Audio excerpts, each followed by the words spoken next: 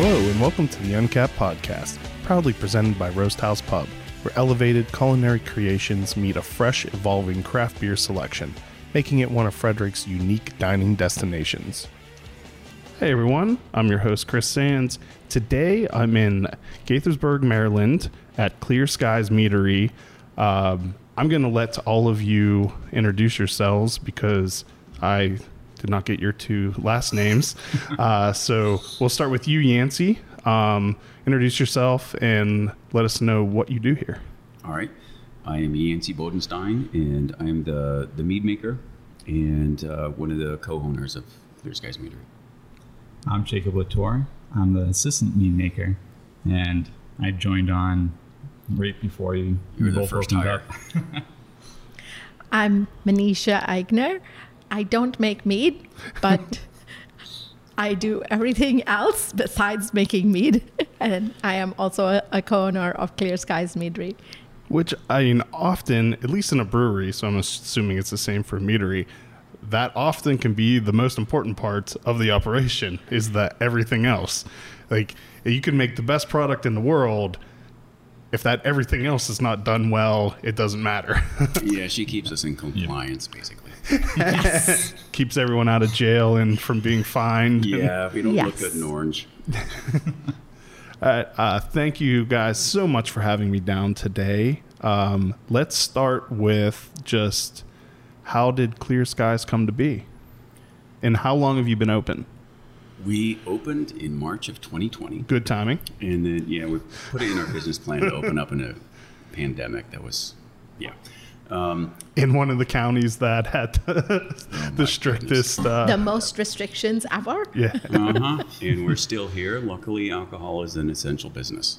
That is one really good thing because I've had, I think it was Tarboro that I had on in North Carolina, which you'd think like such a hub of craft beer, but was didn't classify alcohol as essential. So breweries were not able to operate nearly as, or breweries, wineries, distillers, and meaderies weren't able to operate nearly as well as ones in Maryland were. So at least we have that going for us here. Well, we have to thank Governor Hogan for keeping craft beer in Maryland alive. Yep. So let's see here. Where did this all start? For me, I started homebrewing about 19 or so years ago. And my wife and I went to the Maryland Renaissance Festival. And we tried the mead that was available there. And we really didn't like it. And I was going to say, because I remember, I think the only times before I started talking to real mead makers, the only time I had ever had mead was at Renaissance Festival. So in my mind, mead was a garbage drink that I never wanted to touch. So now that you said that, then yeah, the mead that we tasted, it was just horrible.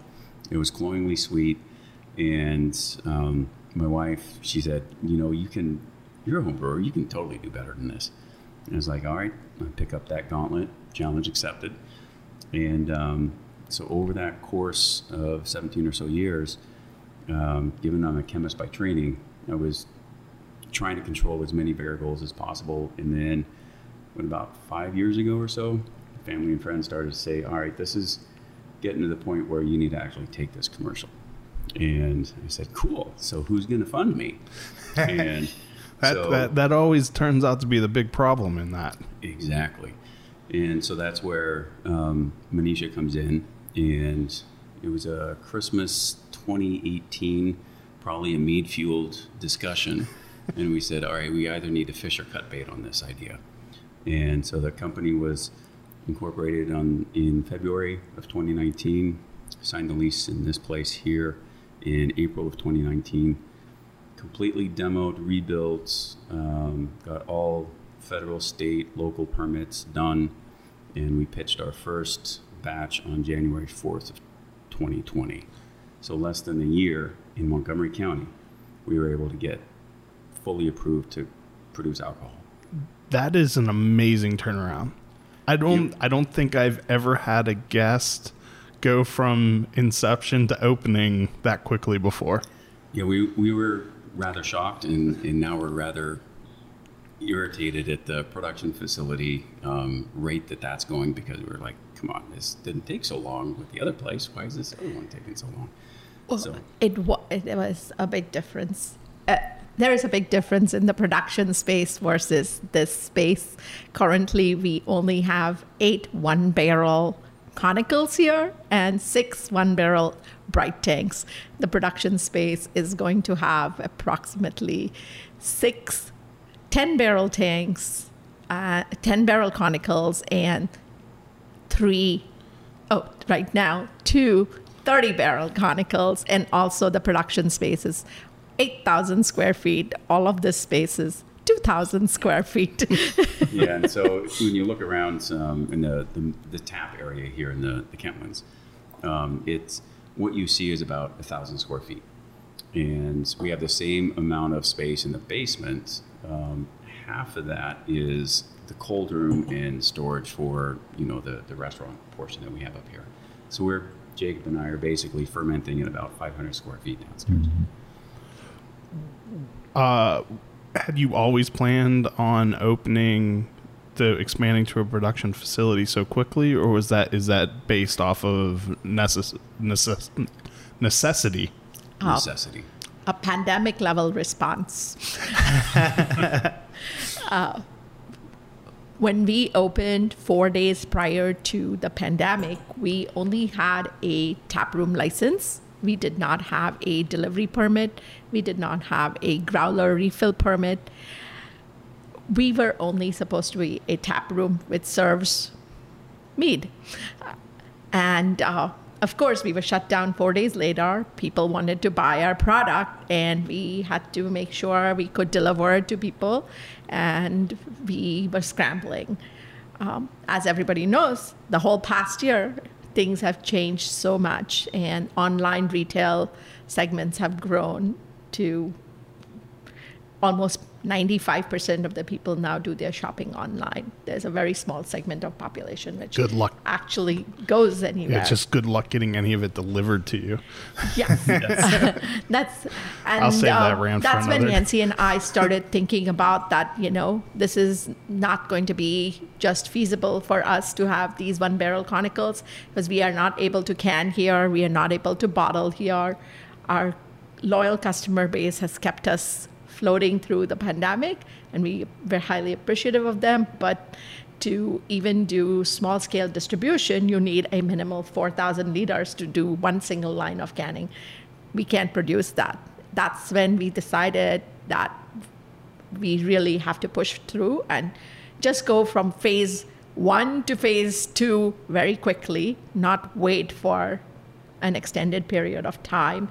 As everybody knows, restaurant sales have not been the best in the past year, and we are a Class A restaurant which happens to serve mead. So It's amazing, though, and it wasn't this case in a lot of other states, exactly for the reasons I just mentioned, that in Maryland, though, because of the delivery and all the ways that our legislature allowed alcohol to be disseminated, there are a lot of places in the last year that did that same thing, like as a response, like some as a necessity, just in some as it being an opportunity, expanding into whole new production facilities and greatly expanding their reach, because people really wanted to drink over the last year or so.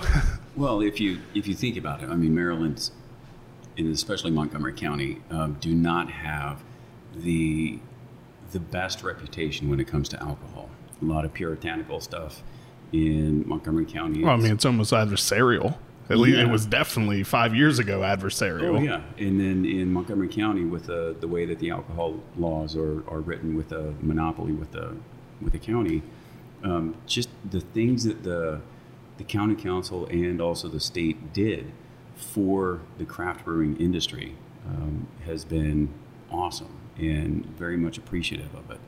I mean, we went pretty much from a taproom only environment to trying to figure out where our growlers are going to come from. And thankfully, More Beer had a whole bunch of them And so our growlers, if you look at them, they look like homebrew bottles for some unknown reason. But that's really the only place that we could find them, because we don't have the space to have an actually bottle line or a canning line. I mean, we're hand canning everything right now, and that's on the slate for later today. Something we're not waiting for. Yeah. So right now you sell as a mixture of growlers, cans that you're doing yourself, which are known as crowlers. Okay. Yep.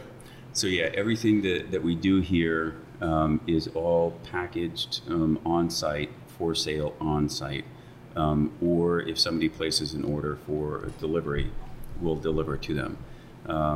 And this was something that we checked early on with the TTB at the federal level: is what are their labeling requirements for crowlers and growlers? And the guidance that we received was, as long as you're authentic in what's in the container, it doesn't matter, because it's not something that is distributed.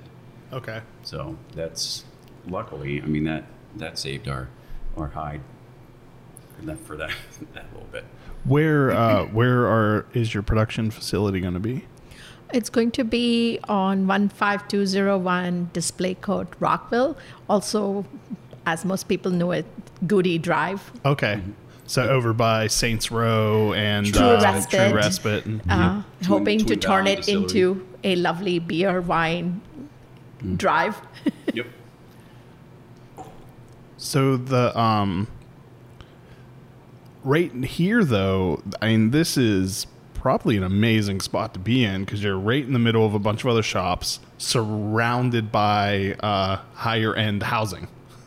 Yep. So you're right. This when we decided we were actually going to do this, we started to look around at available places, and initially we were looking at some warehousing space and so forth, and then all of a sudden I saw that the prior tenants from this space were vacating, and I said, hey, let's go there. It's great foot traffic, and that is the one thing, as I'm looking out the window, that is very, very conducive for this place. And when we do have live music, we typically have that set up outside, and the large grassy area is great. When we had our first one in, was it May? There were people putting out their blankets out there, just having a blast listening to live music, probably the first time in 18 months. So that's awesome. Really cool. Wait, let's take a real quick sponsor break. And then, Misha, I want to hear about how you decided to get into mead. Okay. So we will be right back. Uncapped is brought to you by one of Frederick's original Maryland craft beer destinations, located off of Urbana Pike, featuring a warm, inviting atmosphere and knowledgeable staff serving up fresh, locally sourced culinary creations and unique craft beers on tap. Open 7 days a week, our friends at Roast House Pub invite you to enjoy a casual lunch, happy hour specials, delicious dinners, and specialty desserts. Follow them on social media to keep up to date on their monthly beer dinners, Mom's Spaghetti dinner battles, and what beer is being featured for Buck Above Monday. Idiom Brewing Company proudly offers a delicious variety of beers to satisfy the most discerning tastes. Best known for their wide array of IPAs, delicious fruited sours, and robust porters and stouts, Idiom has a simple goal in mind: to bring people from all walks of life together, to enjoy themselves and each other. Whether you're a hophead looking for explosively juicy IPAs, or one of the adventurous few looking to try boozy, sour, or complex flavors, or just looking to enjoy classic styles and seasonal favorites, they'll have a little something for you. Idiom Brewing Company is located in downtown Frederick, just south of the intersection of East Street and East Patrick Street, with ample seating directly on Carroll Creek. All right, Misha, why did you decide that you wanted to go in on a meadery? Well, I started drinking Yancey's mead since he started brewing it. Initially, it tasted, I think, as good as Renaissance Fest mead, or as bad. Hey. But that hurts. He really refined. His techniques really, really refined itself over a period of years. And as Yancey mentioned, it went from just being mead, which I felt I'm drinking some sweet wines, to this amazing cherry mead, which is like drinking a lovely rosé with hints of almond. And that's when I said, Yancy, you have to sell this. And my husband and I said, we are always happy to be your silent partners. But the reality of this, any business, is you have to have a lot of commitment and dedication and finances. So I decided, I'm going to team up with him and push it through. I come from a science background. I've worked in biotech all my life, but my dad's a businessman. I watched him grow a business from a little 10 by 10 square foot area to 2 factories in India. And I thought, let's just start small. If Dad can do it, I can do it. If he can do it, I can do it too. And I told Yancy, let's split it 50-50. You go do the mead. I'll take care of business operations. I've worked in private sector all my life. I've worked in compliance. I think I can handle all the permitting processes. And so that's what we do. He makes the mead. I figure out how to sell it and make sure. And you keep me out of jail. And make sure we are in compliance with all local and state and federal authorities. So the important stuff. The important stuff. The very important stuff, yeah. Yep. So, Yancy, what made you decide from home brewing to focusing on mead? Was it just that you wanted to prove? This one I'm going to totally hang on my wife's shoulders. Okay. Because when I first started home brewing, we were expecting our first child. And she watched me walk in the door with a 4-pack of 90 Minute. And she's like, that is not going to be sustainable. So you either need to figure out what other cheaper beers you want or something else. And it's like, well, once you take the capital investment out, then home brewing is actually cheaper. And so she said, all right, go ahead and give that a go. And so then after I started adding mead into that, she said, all right, fine. You can brew all the beer you want as long as there's mead on tap. And so I was always refining my process to what she liked. And it was interesting, her tastes have changed over time, because initially she really liked the more sweeter ends. And then I kept on telling her, it's like, wait a minute, your feedback is like 6 months too late because I started this 6 months ago. I can't really, we got to drink through all this. You need to first. think ahead. Yeah. Over time, her palate started to change and appreciate the drier side of mead. And so that's where things started going. And I mean, it's interesting. Beer, it's basically an all-day brew session. And then you just step away and let it ferment. And once it's done fermenting, throw it in a keg for about a week and you're good to go. Mead, on the other hand, takes about, on a homebrew scale, about 30, 45 minutes to make it up. And then you gotta wait and wait and wait.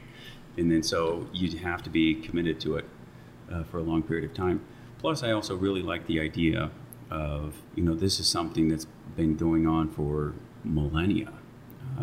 There recent archaeological evidence of 7,000 BCE, there was evidence of fermented honey in clay pots. And then I think they also found another one that's 9,000 BCE. So, really early on, humans have been, diving into a beehive. Seems like a great idea to do that. And then grab the honey and then ferment it. So I heard that some of your early mead was really bad. I have no idea what you're talking about. How was that first batch of mead you made? Was it drinkable, or did you have to dump it? There was only one batch of mead that I've tossed, and that was a failed experiment to do an oat chocolate mead, and I didn't use the right kind of chocolate, and unfortunately, that one had to go down the drain. But early on, because I had no idea what yeast strain I wanted to use or what original gravity I wanted to start out at or anything along those lines, it really was a folding card table in the storage room with 1 gallon jugs all over the place, and just taking notes and just trial by fire and just figuring it out. That's got to be a lot harder for that trial and error, though, with that long waiting period of when the finished product is actually... You are correct. And I also need to shout out a lot of the information available at gotmead.com was incredibly helpful, because there were people there that were, well on into decades of making mead, providing input for people who just logged in. It's like, hey, I want to make a batch of this. How do I do this? And through some of that assistance, and then really just the experimentation process, it's like, hey, this tastes pretty good. Let me check on the notes and see what I did and try and do it again. And that's kind of carried forward here. It's like, all right, what works, what hasn't worked? How do we change the process? What do we keep the same moving forward? And luckily, Jacob is great at taking all those notes and helping me out with this entire process. Is the mead world very collaborative? Like, so in brewing, other breweries help other breweries out a lot. Is there that same camaraderie in mead making, or is it more competitive? Well, I would say that we are the only meadery in Montgomery County right now. Yeah, that probably makes it harder too. Is that Exactly. there's not a lot of them where you could just go to a neighbor's meadery to ask for help. And when we started, we were the 4th in the state, and so there were Charm Cities, there was Maryland Meadworks, and Orchard Cellars, and those were the other 3 when we started. I think there's one more now, maybe another one in the process. So realistically, the camaraderie is all online through the American Mead Maker Association. There you can find a whole bunch of connections there. And also when we do farmers markets and like Kentlands Under the Lights, we have distilleries walking up to us. We have breweries walking up to us, say, hey, once you get in that production facility, reach out to us. Let's collaborate on something. Let's make this something special. So yeah, that does happen. What are you licensed as? Is that a winery or a brewery? And because did that change recently for meaderies, or was that just cider makers? No, at the federal level, we are considered a winery. At the state level, we're considered a brewery. Okay. Who can make mead? Because this is through, the Brewers Association of Maryland really advocated the legislature to combine beer and mead and take mead out of the wineries, primarily because in order to be classified as a winery at the state level, you have to have real estate to grow product on. And as you can see looking around here, we have no real estate, so we can't grow anything. So in order for us to be a viable entity, and that law kicked in right when we were in the middle of renovation here, and so we were able to take advantage of that law. So the production facility is actually being built with the idea to eventually have a brew house in there. Okay. And then also a meadery. I've been told too that, I think this was by a cidery though, that they actually preferred to be lumped in with beer, like when it comes to festivals and things, because craft beer drinkers are more appreciative of mead, because they get a craft beer festival, it's a lot more about learning and getting to know things, but at wine festivals it's much more about getting drunk. And that's Jacob's got experience with that. I would definitely agree for that. So the first festival we ever went to once COVID kind of opened back up was up in, where was that? Westminster. Taneytown. Yeah, and it was just about people getting drunk. I haven't seen so many people throw up since I was in college.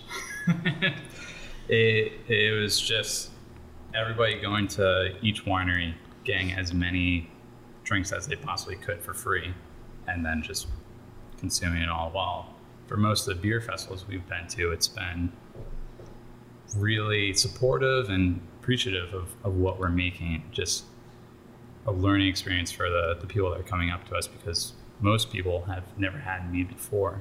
So when normally it's beer drinkers that are coming up, they're super invested in trying to learn what this product is.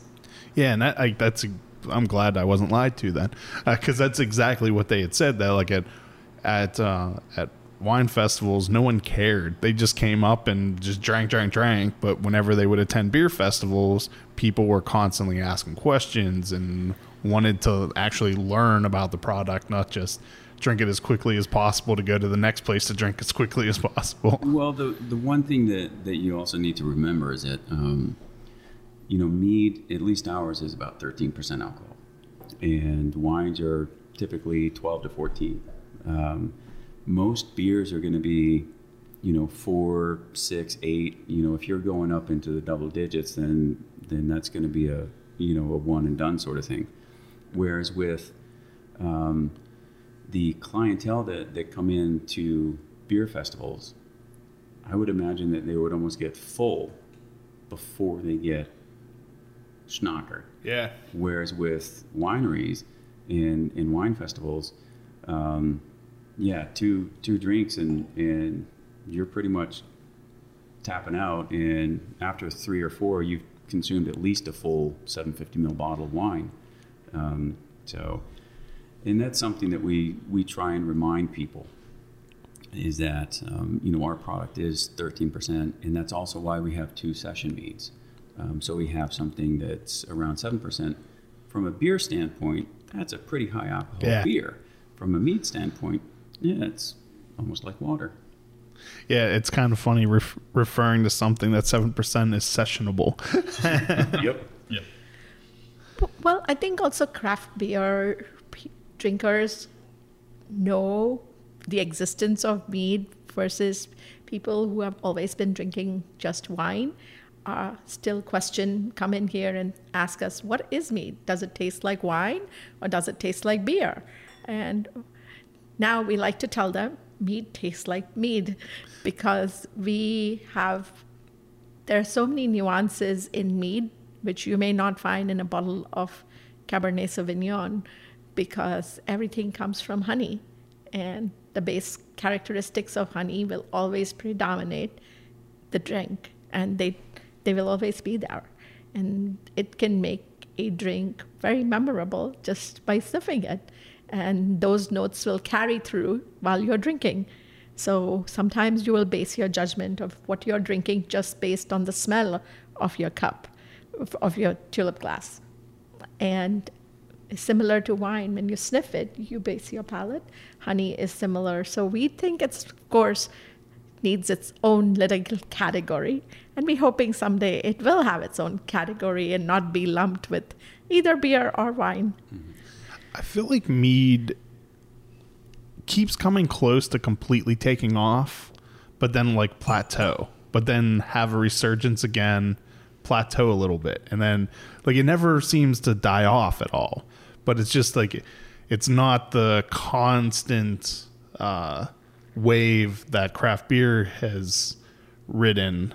Like it seems that like more of like a steps instead of a straight trajectory. Well, I think in the past, and I'm looking at the board that we have with all of our seasonal flavors, I think that whenever people hear that something is fermented honey, they automatically assume it's going to be sweet.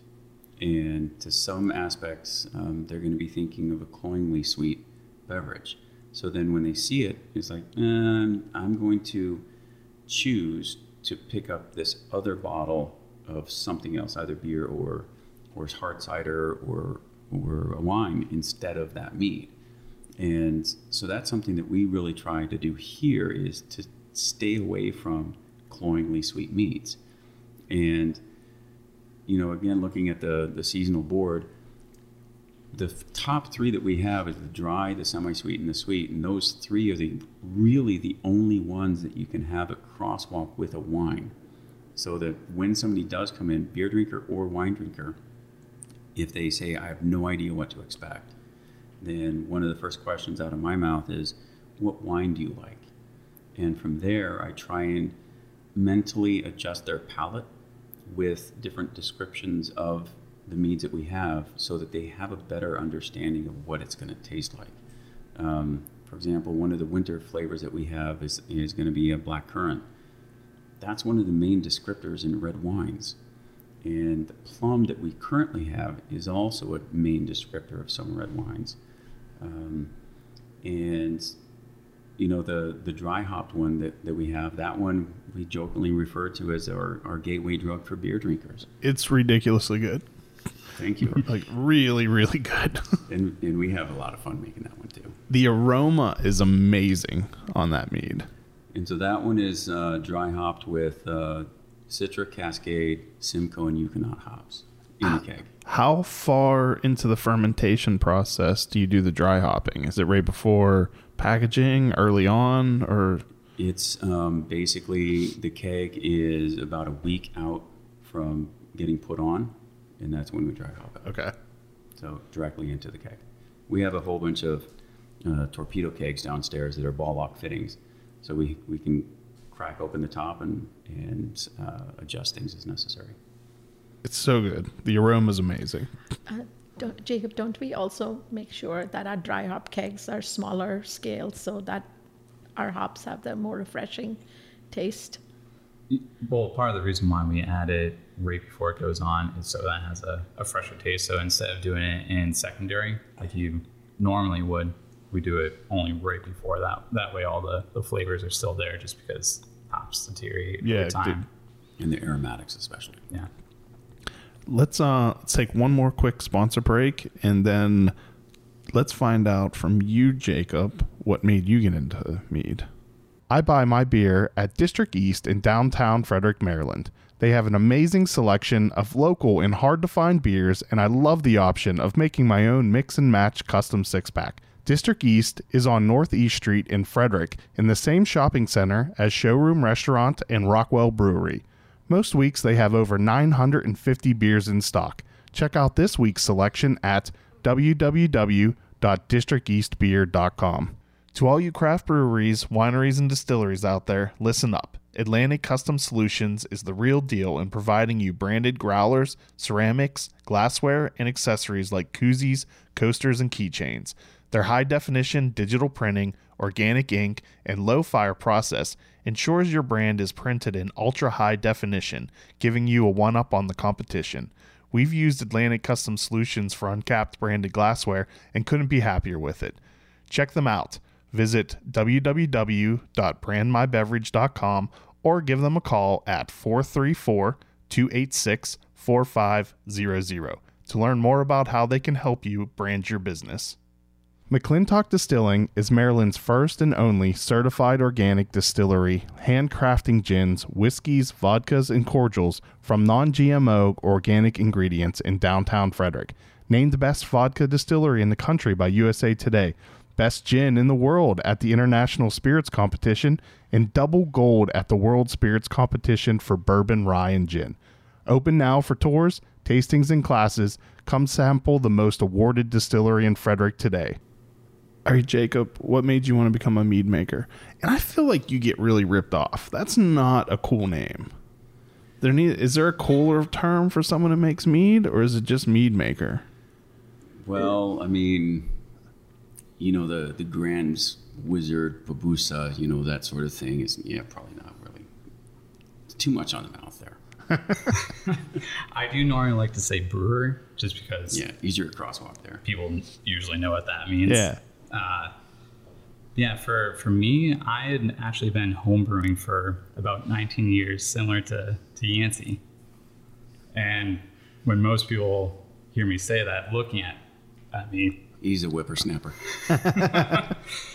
they usually are like, you must have started when you're 5. I was just going to say 5. Because I am one of those people that's had that thought. Yeah, so my dad, when he was in graduate school, started homebrewing a ton. So during the weekends, that was one of the big things we would do. And I would homebrew with them starting when I was 5 and have about a thimble of beer just to see what our product tasted like. And I'm also from a science background, so when I went to school for environmental science, I took a ton of home brewing classes, winemaking, wine chemistry, all different types of subjects relating to fermentation. And so this facility actually used to be Pritchard Music Academy, which is an academy I went to when I was younger. And the owner of that actually told me right before this was opening up that a meadery is going to be coming in right in this area. And so as soon as I heard that, I was like, oh my God, I got to apply to that. I've been doing environmental consulting before, and so I messaged Yancey and Manisha on Facebook before they're even doing any job applications, and ended up getting a meeting with them and just explaining how I love beer, love brewing. Well, he also brought some homebrew, so talking about bribing the hiring official, let me tell you, it worked. Yeah, I just love the entire process because, like Yancey says a ton, it's like doing chemistry, except you get to drink your experiments. Yep. And also, when the customers say, this was really good, I'm sure Jacob and Yancey have a little burst going off in their chests. Yeah, it's one of those things that when I was working full-time at NIH, before I left at the end of March of this year, Jacob and I would be brewing the batches on the weekends, and then he would do all the fermentation management while I was doing my 9-to-5 job. And so really the kudos for how good things taste really are on his shoulders for what he has done during that time while we're here. So but yeah, it does get to the point where we might need to grease our ears to be able to get out of the door with the ego that we're starting to get here. The customers here have really responded very well to our product. This was supposed to be a test phase for a few years, and currently we are almost burning through our entire product, what we make, and there is no way, with or without a pandemic, we can sustain ourselves with our 8 one-barrel conicals. And the reason why we're limited to the size of one barrel is that is what fits down the stairwell. So to go into the basement. And so yeah, that really is the silver lining for COVID, is that we had 20 months of a soft opening. And so we've really been able to fine-tune a lot of the processes in the front of the house as well as the back of the house, in terms of the point-of-sale system, our processes for managing fermentation, how do we deal with different aspects of making the mead, and then now we really are going through all the stuff that we actually ferment. So had we actually been open without restrictions, you'd see a whole bunch of empty taps, which is not a good thing. No, it's one of those things where, like, it sounds like it's a good problem to have, but it turns out it's really not a good problem to have, to not have anything to sell to people. Yeah, especially with mead being 4 to 6 months out before you can put it on tap, that you're going to lose customer base, simply because people come in once or twice and say, oh, you don't have anything? Okay. And there you go. Whereas beer, at least, after, a month or so, you have another product that you can sell. Yeah, I wanted to highlight on the fact that it takes much longer time to brew mead, just like it takes to brew wine. It's not a quick process like beer, where you brew a week and in 2 weeks you can put it on tap. We have some of our older meads which have been aged for a year, and you can definitely tell the difference in taste and the finish of those meads versus just churning out a quick product. So mead, if you let it sit longer, the better it's going to The taste. flavor profiles okay. are Yeah, amazing. This is something that, you know, when Manisha, from the business standpoint, says, all right, when are we having stuff on tap? When are we, you know, getting all these things? I said, you know, if I had that wonderful ingredient called time, that also happens to be the most expensive ingredient, because realistically, I would like to have all of our meads age a year before we put them on tap. We just don't have that luxury, and the longer they sit, a lot of the flavors start to play better together, and it's a mellower beverage. Some of the ones that I have at home that are 10 years old, it's almost like a brandy or a port sort of characteristics that you start to get with that. And I mean, when we get things going at the production facility, I want to do a road trip to Kentucky and get some freshly emptied bourbon barrels and fill those up with mead and just let them sit and sit and sit. So that after, you know, say for example, we have 5 or 10 barrels and start up a barrel club, and then each year members of that club get what was bottled from that keg. So after a 10-year period, you now have a 10-year mead that's been sitting in the bourbon barrel. Mead doesn't have an expiration date technically. Mm-hmm. Because there are some meads that are much better fresh. Mm-hmm. Like the Meadarita flavor, just like a margarita in the summer, because it has fresh lime zest and lime juice in it, it's better sooner rather than older. The Chipotle and the Mango Habanero that we just took off from the summer, those ones, the flavors of the peppers themselves over time tend to drop off. You still have the capsaicin in there, so you still have the heat, but the flavors of the pepper start to drop off. Then there are other meads that age really well. The black currant, the cranberry. Cherry. Yep, the cherry one, especially with fresh Montmorency cherries that we picked from Homestead Farms in Poolesville. That one, those really age well. And the traditional ones, the ones with that we have with oak and vanilla, definitely age well. So that's something that when we get to the canning line and putting things in cans, we're going to target the ones that have a longer shelf life in terms of the flavor profile of what we're going for. Whereas the ones that, you know, we want people to drink fresh, we'll have here on tap, and people can take in growlers. See, you would refer to the dry one as a base, your base dry. Yep. Is that because all of the flavored ones are built off of that, or is there differences? Yeah, beyond just the flavoring for the. Yes. So our traditional meads, the dry, semi-sweet, and sweet, are with orange blossom honey, primarily because the flavor components in that honey are very unique.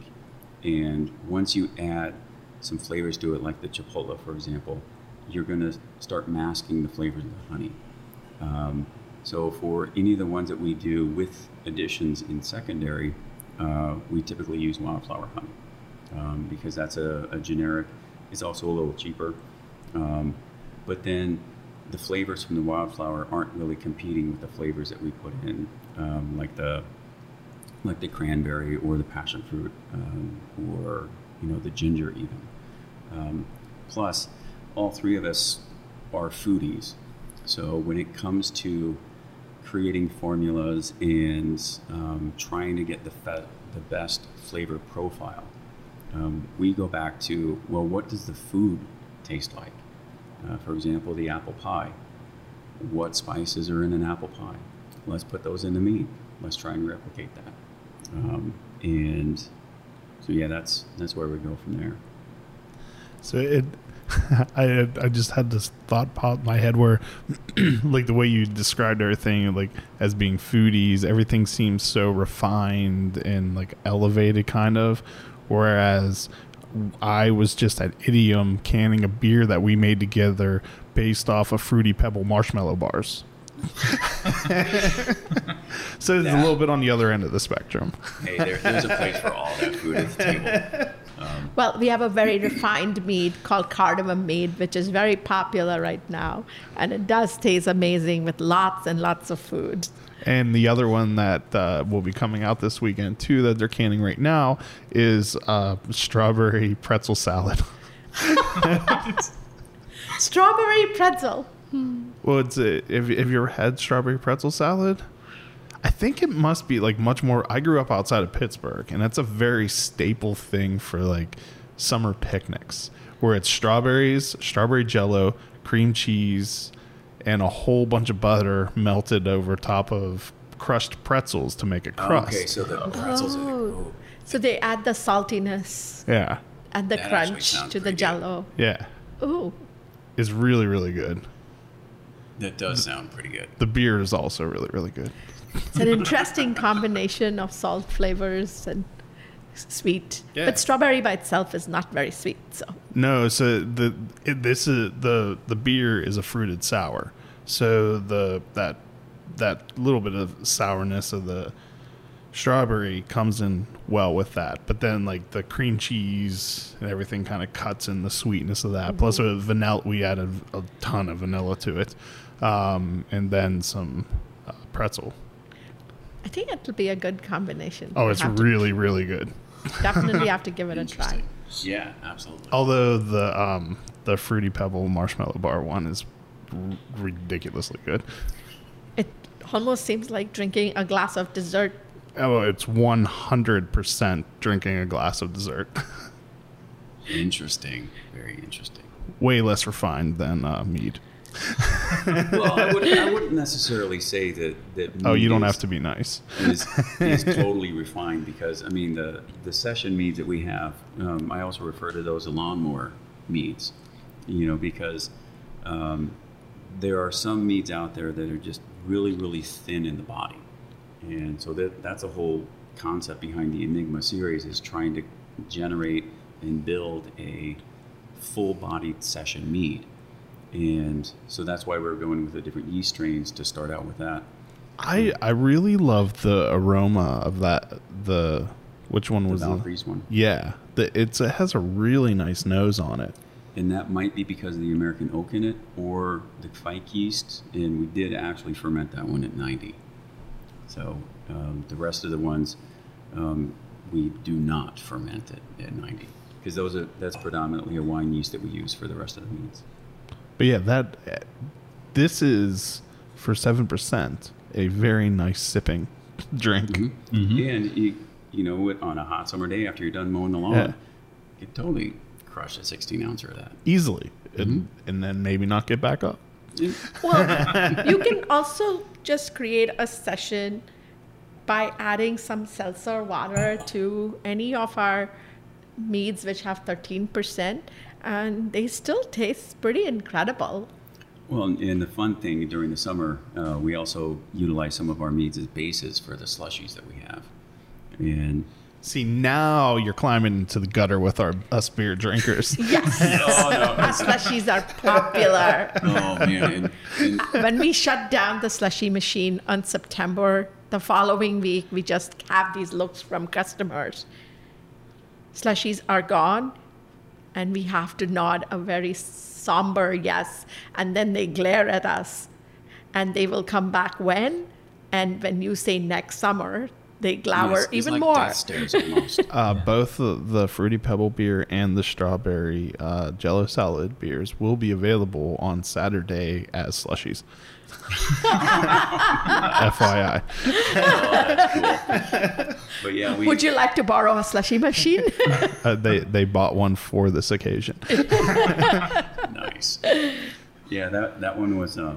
My wife and I were down in the Shenandoah area doing field research, going to different wineries around there, and we went to this one that was off almost like a 4x track to get to, and we were the only ones there. And as we were getting ready to walk out, the winemaker, she said, "Hey, do you want to try some wine slushies?" I was like, "What?" And Yes. And like, sure. And as soon as I saw those things come out and tasted them, it's like, I think I sent Manisha a text later that day. It's like, we're doing meat slushies. We have to do meat slushies. And ever since then, the first summer that we were open, we put those on, and they were on again this past summer. I think you would sell them all year round. So that machine is the bane of our existence. The clean and setup. Oh, Yes. Yeah. God. Yep. However, It's not the staff's favorite equipment to clean. Let's put it that way. Yep. Yeah, everybody goes in a circle and cheers once it's gone. Yep. And everybody waits. Who is going to clean that thing? They Yeah, all do every other task besides cleaning that machine. Because And then the somebody- last person, like, okay, I'll do it.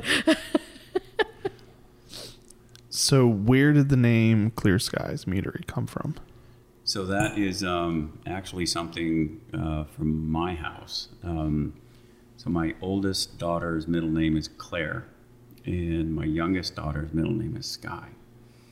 So that's something I always refer to my homebrew shed as. Hey, this is Clear Skies Tavern, and so it just started to say, yeah, Clear Skies Mead.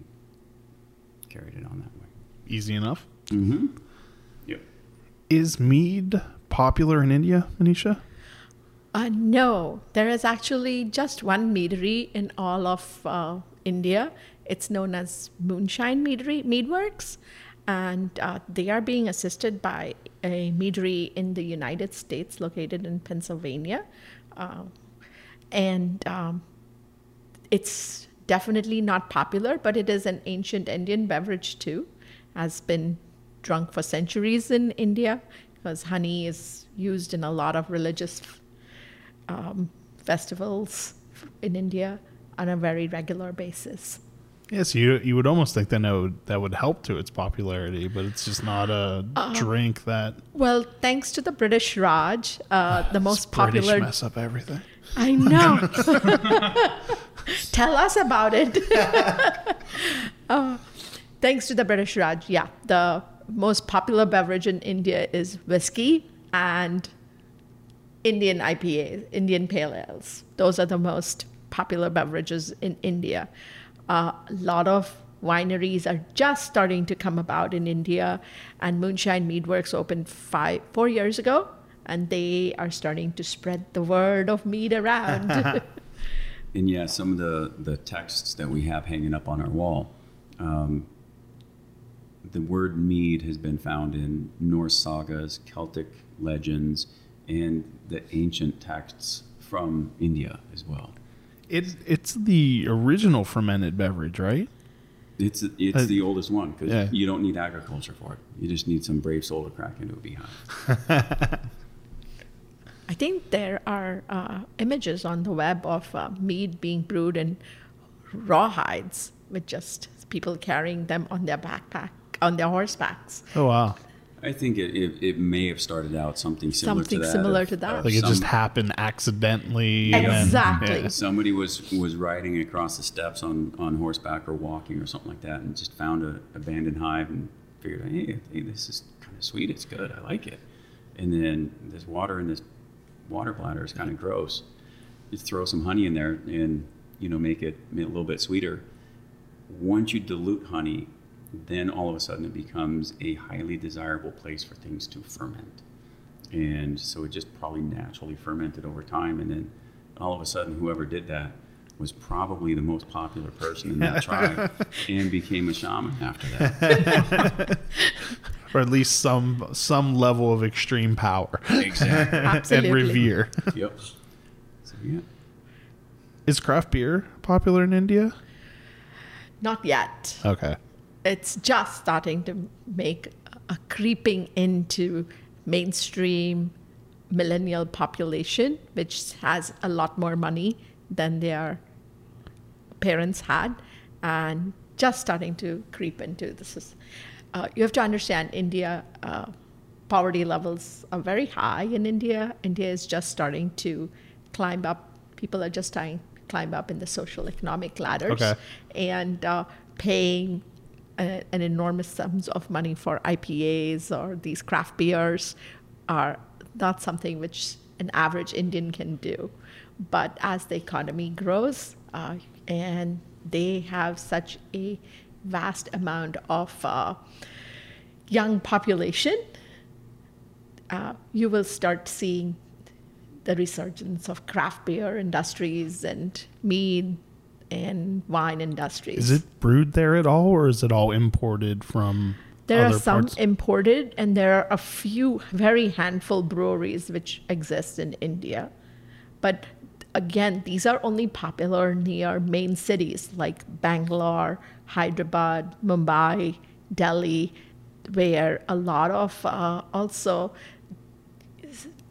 business companies from United States exist in these locations. Okay, so people like it's being pulled over slowly. people visiting from here from influencing. US, influencing sense. them, Nation. and and then you have these young people who are being entrepreneurs when they go back. They have worked in the US, they go back and they say, I'm going to open a craft brewery here. I'm going to open up a meadery here. So that's what is happening in India. Okay. And you will start seeing, it's like, it has such a vast population, 1.2 billion people. I'm sure they'll be able to sell some alcohol in that. Yeah, there's a few people who'll probably purchase some. Yeah, maybe one or two. Maybe that'll find a Million. couple customers.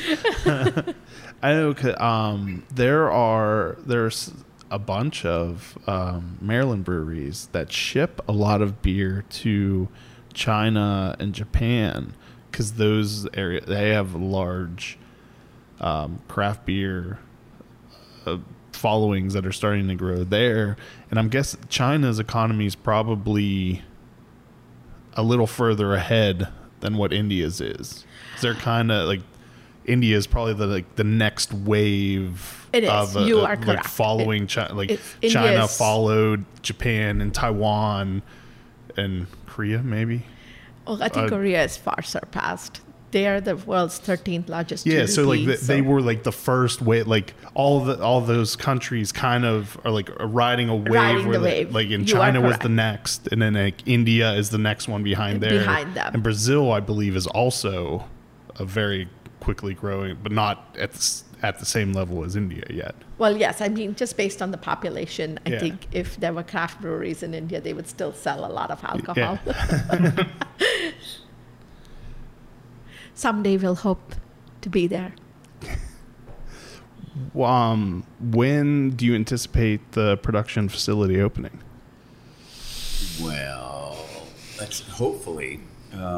Like, have you started build out or anything? Or are you still okay? Yeah, so last summer we signed the lease for the space, and construction started to build out.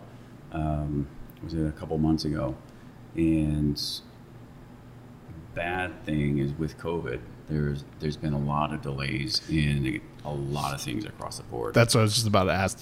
Has that been one of the biggest factors in slowing down? Just like no, not really. Okay. It's more of a we've been keeping an eye on that, and we've done homework to figure out where we're going to get our conicals from and the canning line and all aspects of that. And we've been in touch with the vendors. It's like, hey, what's the lead time?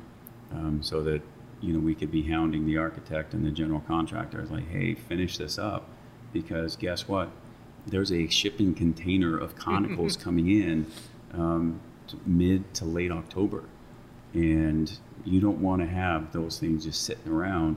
So yeah, conicals should be here in hopefully towards the end of October. Our cold rooms, we have a walk-in freezer and a huge cold room. With the electric grid shut down in Texas, don't even get me started on that one. A lot of the insulation production just tanked. So there's a backlog there and it was almost like a 20-week delay for deliveries of cold rooms. And we were looking at a January delivery, but there was a brewery that called up and said, hey, I can't wait anymore. And so we were able to slide into their slot. So that should be in November. Hopefully we should get use and occupancy in December, late spring, early summer. open up. The cascade of all these different shortages and delays of things are so crazy. Like how, like, I mean, it really makes you step back and look like everything is tied together on a global scale at this point. Oh, Like, yeah. We are a single blue marble. yeah. That's it. As they say, nobody is an island anymore. We are all interconnected, and all our economies depend upon each other tremendously. Yep. Yeah, like I never would have thought that Texas not having power for a week would cause places to not be able to, To to make get the. installation. Well, sadly, there are only certain companies which make certain products, Yeah. and there are not that many companies in the world which Yeah, so the make the exact same. The product. consolidation of all that kind of stuff, where there's just one huge, massive facility in maybe like 2 or 3 places. Once one of those is taken out, there's. Well, we also have to comply with the laws of making sure the cold room meets all the fire safety standards. So if when you try to combine things where you have to meet safety requirements, you have to meet your production facility refurbishing requirements, it definitely impacts your timeline.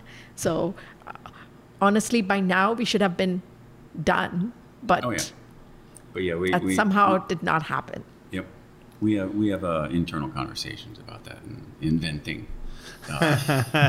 sessions as well. It's group therapy, really. And it helps, having some meat to go with that. Yeah, that helps the social lubricant of Exactly. Exactly. Well, we still don't know what it is to operate under normal circumstances. We've only been operational in pandemic. Yeah, that is one reoccurring theme of everyone I've talked about, especially places or even places that opened maybe a year before in 2019, where they still have no idea how to base things. Like you have that weird first year of opening and you can kind of get an idea of how things can go, but then immediately there's a pandemic that has no comparison whatsoever, and then you have the follow-up year where it's no better than 2020 was. So Jacob and then I have questions, what do we need to prepare for 6 months from now, in terms of, what should we be focusing on in flavors? What volume should we be fermenting? And, should we bring on new flavors? Should we not? I would love to tell you what a normal June looks like. Can't do that. give it a decade or so, you'll have a good idea probably. That's true. That's true. Well, what are we now? We are at variant Delta. Who knows what's coming next? No, So- there's Mu. There's Mu. Yeah, we already have Mu. Yeah. What kind of canning line did you get? It's a alpha canning line, 25 cans per minute. It's a very popular in maybe the entire country, but there's a lot of breweries in Maryland that have alphas.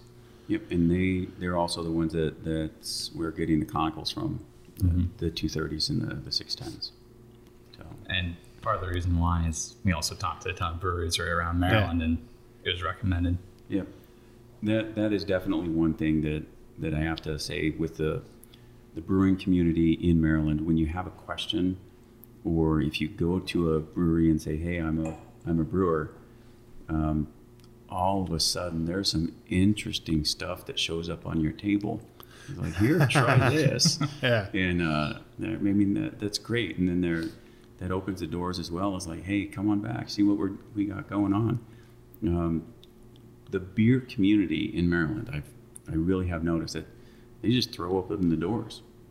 It's like, hey, if you want to know, what our process is, what the machinery that we use, or anything like that, go for it.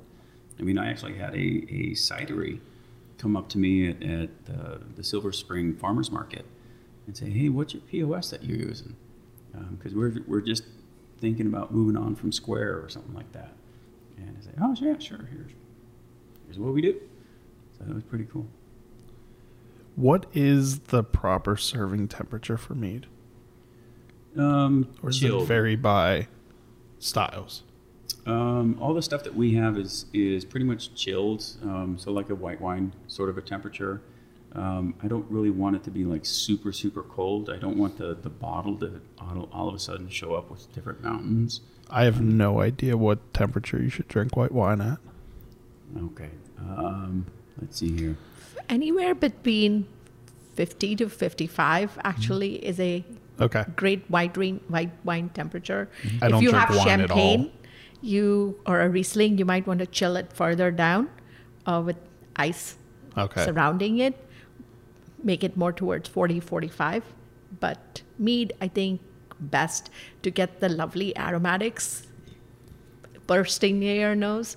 I think 50, 55 is a good temperature. Okay. Well, and the other thing is the reason why we have Belgian beer glasses that we're serving our meat in is they feel really good when you hold them in your hand, and if you cradle them, then the heat from your hand will actually heat up the meat as well. And so then you can, I mean, whenever somebody comes in and gets a growler, they always ask how can I store this? How long is it going to last? And I've told people like, hey, take it home, throw it in the fridge, and then once you open it up, 3 to 4 days or so, then you should be good there. Okay. Yeah, because these, as they've warmed up, the flavors just like become even more. I mean, just like beer. Yep, exactly. Yeah, I don't want them to be super, super cold, because then, I mean, that's the reason why there are certain lagers that are out there that say serve super cold, so you can't taste anything. Yeah. But no, these they do change with temperature, and modify your experience with them. But yeah, And definitely some of the winter meats that we make, like the oh yeah, Yuletide, that's awesome. Served slightly warmer, just because all of the aromatics from that just burst. And then same with like the gingerbread that we had, and some of just are more Decadent. yes, yeah, definitely. Well, in the Yuletide, the one that Jacob just mentioned, that one, the intent behind that is you're sitting in a nice cushy chair right in front of a roaring fire, and it's dumping buckets of snow outside, and you have this thing in your hand and a brandy snifter, and there you go. What are the strongest, like what's the upper end of the spectrum for ABV on a mead? So there are some wine yeasts that go up into the 18, 19%. We currently don't go there. Once we get to the production space, we'll go ahead and submit some formulas for upper teens. But those will be used to make some cocktails that we have, so that when you add stuff to it, you're going to be watering it down so it's not totally 18. Okay. However, the stuff that I do at home is still 18%. And you can't taste the alcohol in the mead. And some people notice that as soon as they, have a couple servings and stand up. Yeah, I mean, all four of these, the ABVs across the board, and it really, like, there's no differentiation between that. It's literally just the flavors. Yep, Like, exactly. And that's also something that we need to be very cognizant of here at the tap room. That if people end up having 3 or 4 of them, it's like, hey, all right, you're not exactly a small person. Okay, sure, you can get away with that. But there's been some very petite women, particularly. They have to stick around and drink a whole bunch of water after that for a while, feeding them pretzels. Manisha, which is your favorite? So my favorite mead, which got me to work with Yancy, I say, is the cherry mead. You It have is mentioned that a just few times. Huh? Amazing. And after that, I really like the blackberry mead, which we have in summer. It is phenomenal. I cannot even compare any bottle of wine, which I like as much as I love our blackberry mead. And it is really, really amazing. And from our current flavors, I really like the cranberry for fall. And for winter, I think I will say the Yuletide. It just reminds me of the holidays. It's all the spices when you're baking. It's just reminds you that, okay, time to calm yourself down and just take your 1 week break. Have you ever considered putting Fruity Pebbles in mead and marshmallows? You know what? Actually, we'll let Jacob answer that. Go ahead. So there's actually a honey called meadow foam, which is on the West Coast, and that honey just by itself tastes like marshmallows. That's crazy. It's also very, very expensive. Okay. Yes. Yeah, so Probably for that reason. even trying to found like 5 gallons of it is almost impossible. Is it like a specific plant that they're what do they pollinate? What are the bees pollinating? Meadow foam. Meadow foam Oh, flower. Yeah. I It's don't- this I've little, never- little baby white flower Okay. that just grows wild in the West Coast. And I think it's also sometimes used for crops too, to possibly re-nitrate it. Yeah. For during rotation, rotating the crops. So I think that, to go to your question about the Fruity Pebbles and all that kind of stuff, that actually I think would be really, really good to garnish the lip of the glass, so that when you have, looking at what we have right now, probably the apple pie one, having that contrast when you're, Which tastes like liquid apple pie.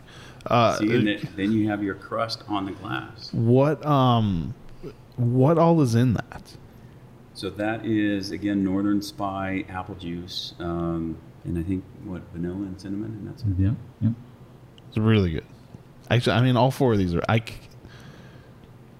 feel like I have to say the hopped one's my favorite.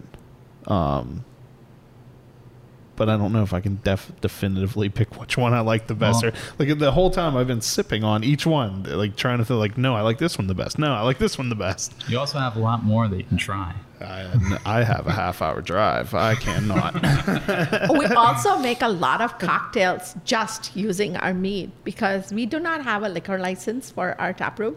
So people like cocktails. We have realized that. And the first summer, we just started experimenting. And our first cocktail we made was actually, the mead we made was vanilla oak. When we were doing a tasting, we all thought we were drinking cream soda. And it was a slow Sunday, I still remember. And one of my employees was there. We were just sitting here and goofing around. And we threw some root beer into the vanilla oak mead. And that was our very first cocktail creation. And we called it the root beer float. It is an amazing adult cocktail to drink. Yeah, I would think, like, with all the different base flavors, you could come up with some really creative and amazing cocktails using them. Well, and the meaderita that we have in the summertime tastes just like a margarita. And so if you take that one and put like some ghost pepper finishing salt on the rim, then that is just such a tasty. I'm salivating. I think Yancey's underselling the mead. I think it tastes better than a margarita. You don't have to do any work. You don't even have to squeeze the lemon. All you have to do It's all there. Because pour we already did just it. salt the rim of your cup, and it's good to go. What's the most popular mead here? That's A traditional season dry. dependent. Yeah, definitely season dependent too. Okay. Yeah. But yeah, if you think of the ones that are offered year round, then it'll be a toss up between the dry and the hopped. And for all the seasons, probably the passion fruit is the one. Oh, that would be good. It is so damn good. It is also one of our most expensive meads, but we usually run out of it before the season ends. Yep. Is that done with like a puree, a juice, or? Yeah, what we really strive to do is be as close to the natural ingredient as possible. And so the puree is one step removed from that. And besides, I don't think passion fruit trees are going to grow really well around here. Probably not. Yeah, same with mangoes. We also wanted to say we don't do any added sugar additions to our meats. So all of the purees we buy are aseptic, Just unsweetened purees. So we are very picky about what we put in our base mead. Have you ever done a mango lassi mead? Oh, we talked about it. Talked about it a lot. We are working on a good recipe for mango lassi. I've had some mango lassi beers that were amazing. Were they? Yeah. Can you recommend some to us so we can They were all like one-off one ones. on? Yeah, Okay. that would. We are working on it. It took us a while to find the right mango for getting the good intense mango flavor. As you know, Alfonso mango is not readily available. The Alfonso mango purees which are available are sweetened, so we don't really have like a good supplier here. So we are searching for a good supplier of mangoes. Last year what we did was we used the puree, and then we actually had to peel, well, Yancy sat and peeled 40 additional fresh mangoes. Sounds fun. It was. It worked. The response from the customers was definitely worth It was worth it, but it's a lot of labor Yeah. to create a good mango mead and then to create a mango lassi mead, which Jacob is trying to do with some additions. Well, I mean, It's- we were even talking about doing a pawpaw mead, and those things are, talk about a pain in the backside to process those. And then the What you have to do it like within 5 minutes or they go bad. exactly. they oxidize very Yeah. rapidly. Yeah, but then again, that banana cream flavor is just awesome. So yeah, I got some off of the C&O Canal and brought them here, and so Jacob and I were peeling them and just putting them in some of the dry meat just to see what the flavor would be like. And it would work. I had never even heard of a pawpaw until brewers started putting them in beer. Yeah. And before then, I never even knew something like that existed. I didn't tell you this, but Nisha tossed out the pawpaw that was supposed to be hers. Are you serious? I didn't know what it red was. Flag on that play. Oh, jeez. It just looked very mushy, and I was like, what is this? You know how many miles I rode on a bike to get that? I think they are squirrel food in Maryland. Where should people go to keep up to date on what's going on with Clear Skies Meadery? ClearSkiesMeadery.com. That would be the best place. We have an events calendar on there that we'll be keeping up to date. You can also sign up for Constant Contact on there as well, so you can get our newsletter. We're on Facebook, Instagram, and I think Twitter as well. Twitter. May have Yep. been on TikTok for a bit too, but Uh-oh. I don't Seems know like how so, that went. that Hopefully seems for like good so thing. much work. Yep. So, and to get your mead, it's here at the meadery itself or farmers markets. Yep. And are there any stores or anywhere that have you? Or No, just, we do not have. We are not in distribution yet. Yeah. Once we are able to actually can and bottle our mead, we will be increasing our distribution radius beyond the tap room. Yep. But currently, if you need a bottle, come stop by and get a bottle from our tap room. And so, yeah, we go to the Rockville Farmers Market. We go to the Silver Spring Farmers Market. We also go to the Brookmont Farmers Market in Bethesda. Yeah, that's a Wednesday one. It's a Wednesday. The other ones are on Saturdays. And that information will be coming All out on in the Constant Contact and then also in the events calendar. But yeah, that's the main reason for the production facility, so we can actually put things in kegs, so we can get those out to any of the breweries that want a gluten-free option. Hit us up. We'll gladly work with you. And on October 30th, people would be able to try your mead at the Maryland Beer, Wine, and Spirits Festival. Absolutely. We'll be there. Smiling from ear to ear. Where is that being held at? Moco Fairgrounds. I haven't been there in forever. I used to live in Germantown before I moved to Frederick, and that was a long time ago. That was probably the last time I was at the Montgomery County Well, Fairgrounds. they're in the same spot. Yeah, I don't think they would move those. No, they're still there. And you can, I don't know where you go to get tickets to that, but Probably the Brewers Association yeah, website. just go to marylandbeer.org. They'll have the information there. Yep. All right. Thank you all so much. The mead is absolutely delicious. Way better than Renaissance Fair. I mean, it's not even the same product. It's so much better. Hopefully, one of these days we'll have kegs at the Renaissance Festival. To let people know what it should taste like. Exactly. Full circle. So historically, is this closer to what historical mead would be, or is the sweeter side closer to what historical mead would be like? I actually need to dive into more of the recipes from the historical components of mead. I don't really know if it's more sweeter or not. I do know that it was used in beers. I would think maybe sweeter, right? Because it wouldn't have been allowed to ferment as long. Is that what I mean, that's what dries it out, right? Probably. Yeah. You're right. Probably all the ancient drinks were much sweeter, I think. Yeah, and it was probably like just a couple weeks of fermentation at most likely. Tej, for example, is a really short fermentation, and it theoretically is supposed to be more on the sweeter end of things too. Okay. And that's a style of mead predominantly from Ethiopia. And they didn't know what they were doing back then. This is much better.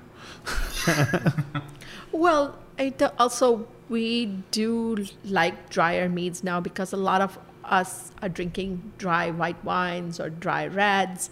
And I think wine has also influenced our taste profiles as to how we perceive alcohol should be. And there are very few beers which are sweet. So, unless you put a bunch of fruity pebbles and exactly. and Yes. marshmallow and cream cheese. Have like and strawberry and pretzels and cream then yeah, cheese. they are. Yeah, dessert in a glass. That's cool.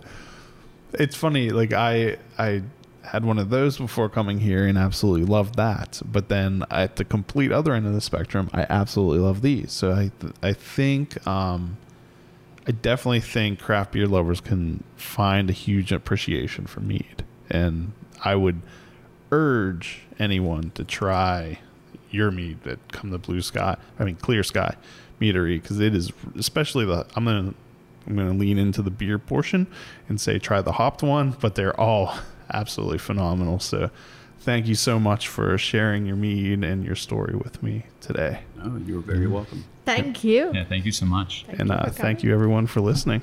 Cheers. The Uncapped Podcast is produced by Graham Cullen and me, Chris Sands. Be sure to like us on Facebook, and if you've enjoyed these podcasts, please leave us a review on Google Play or the iTunes Store. A special thanks to Double Motorcycle for providing our theme music. Thanks for listening. Oh my God, that's good.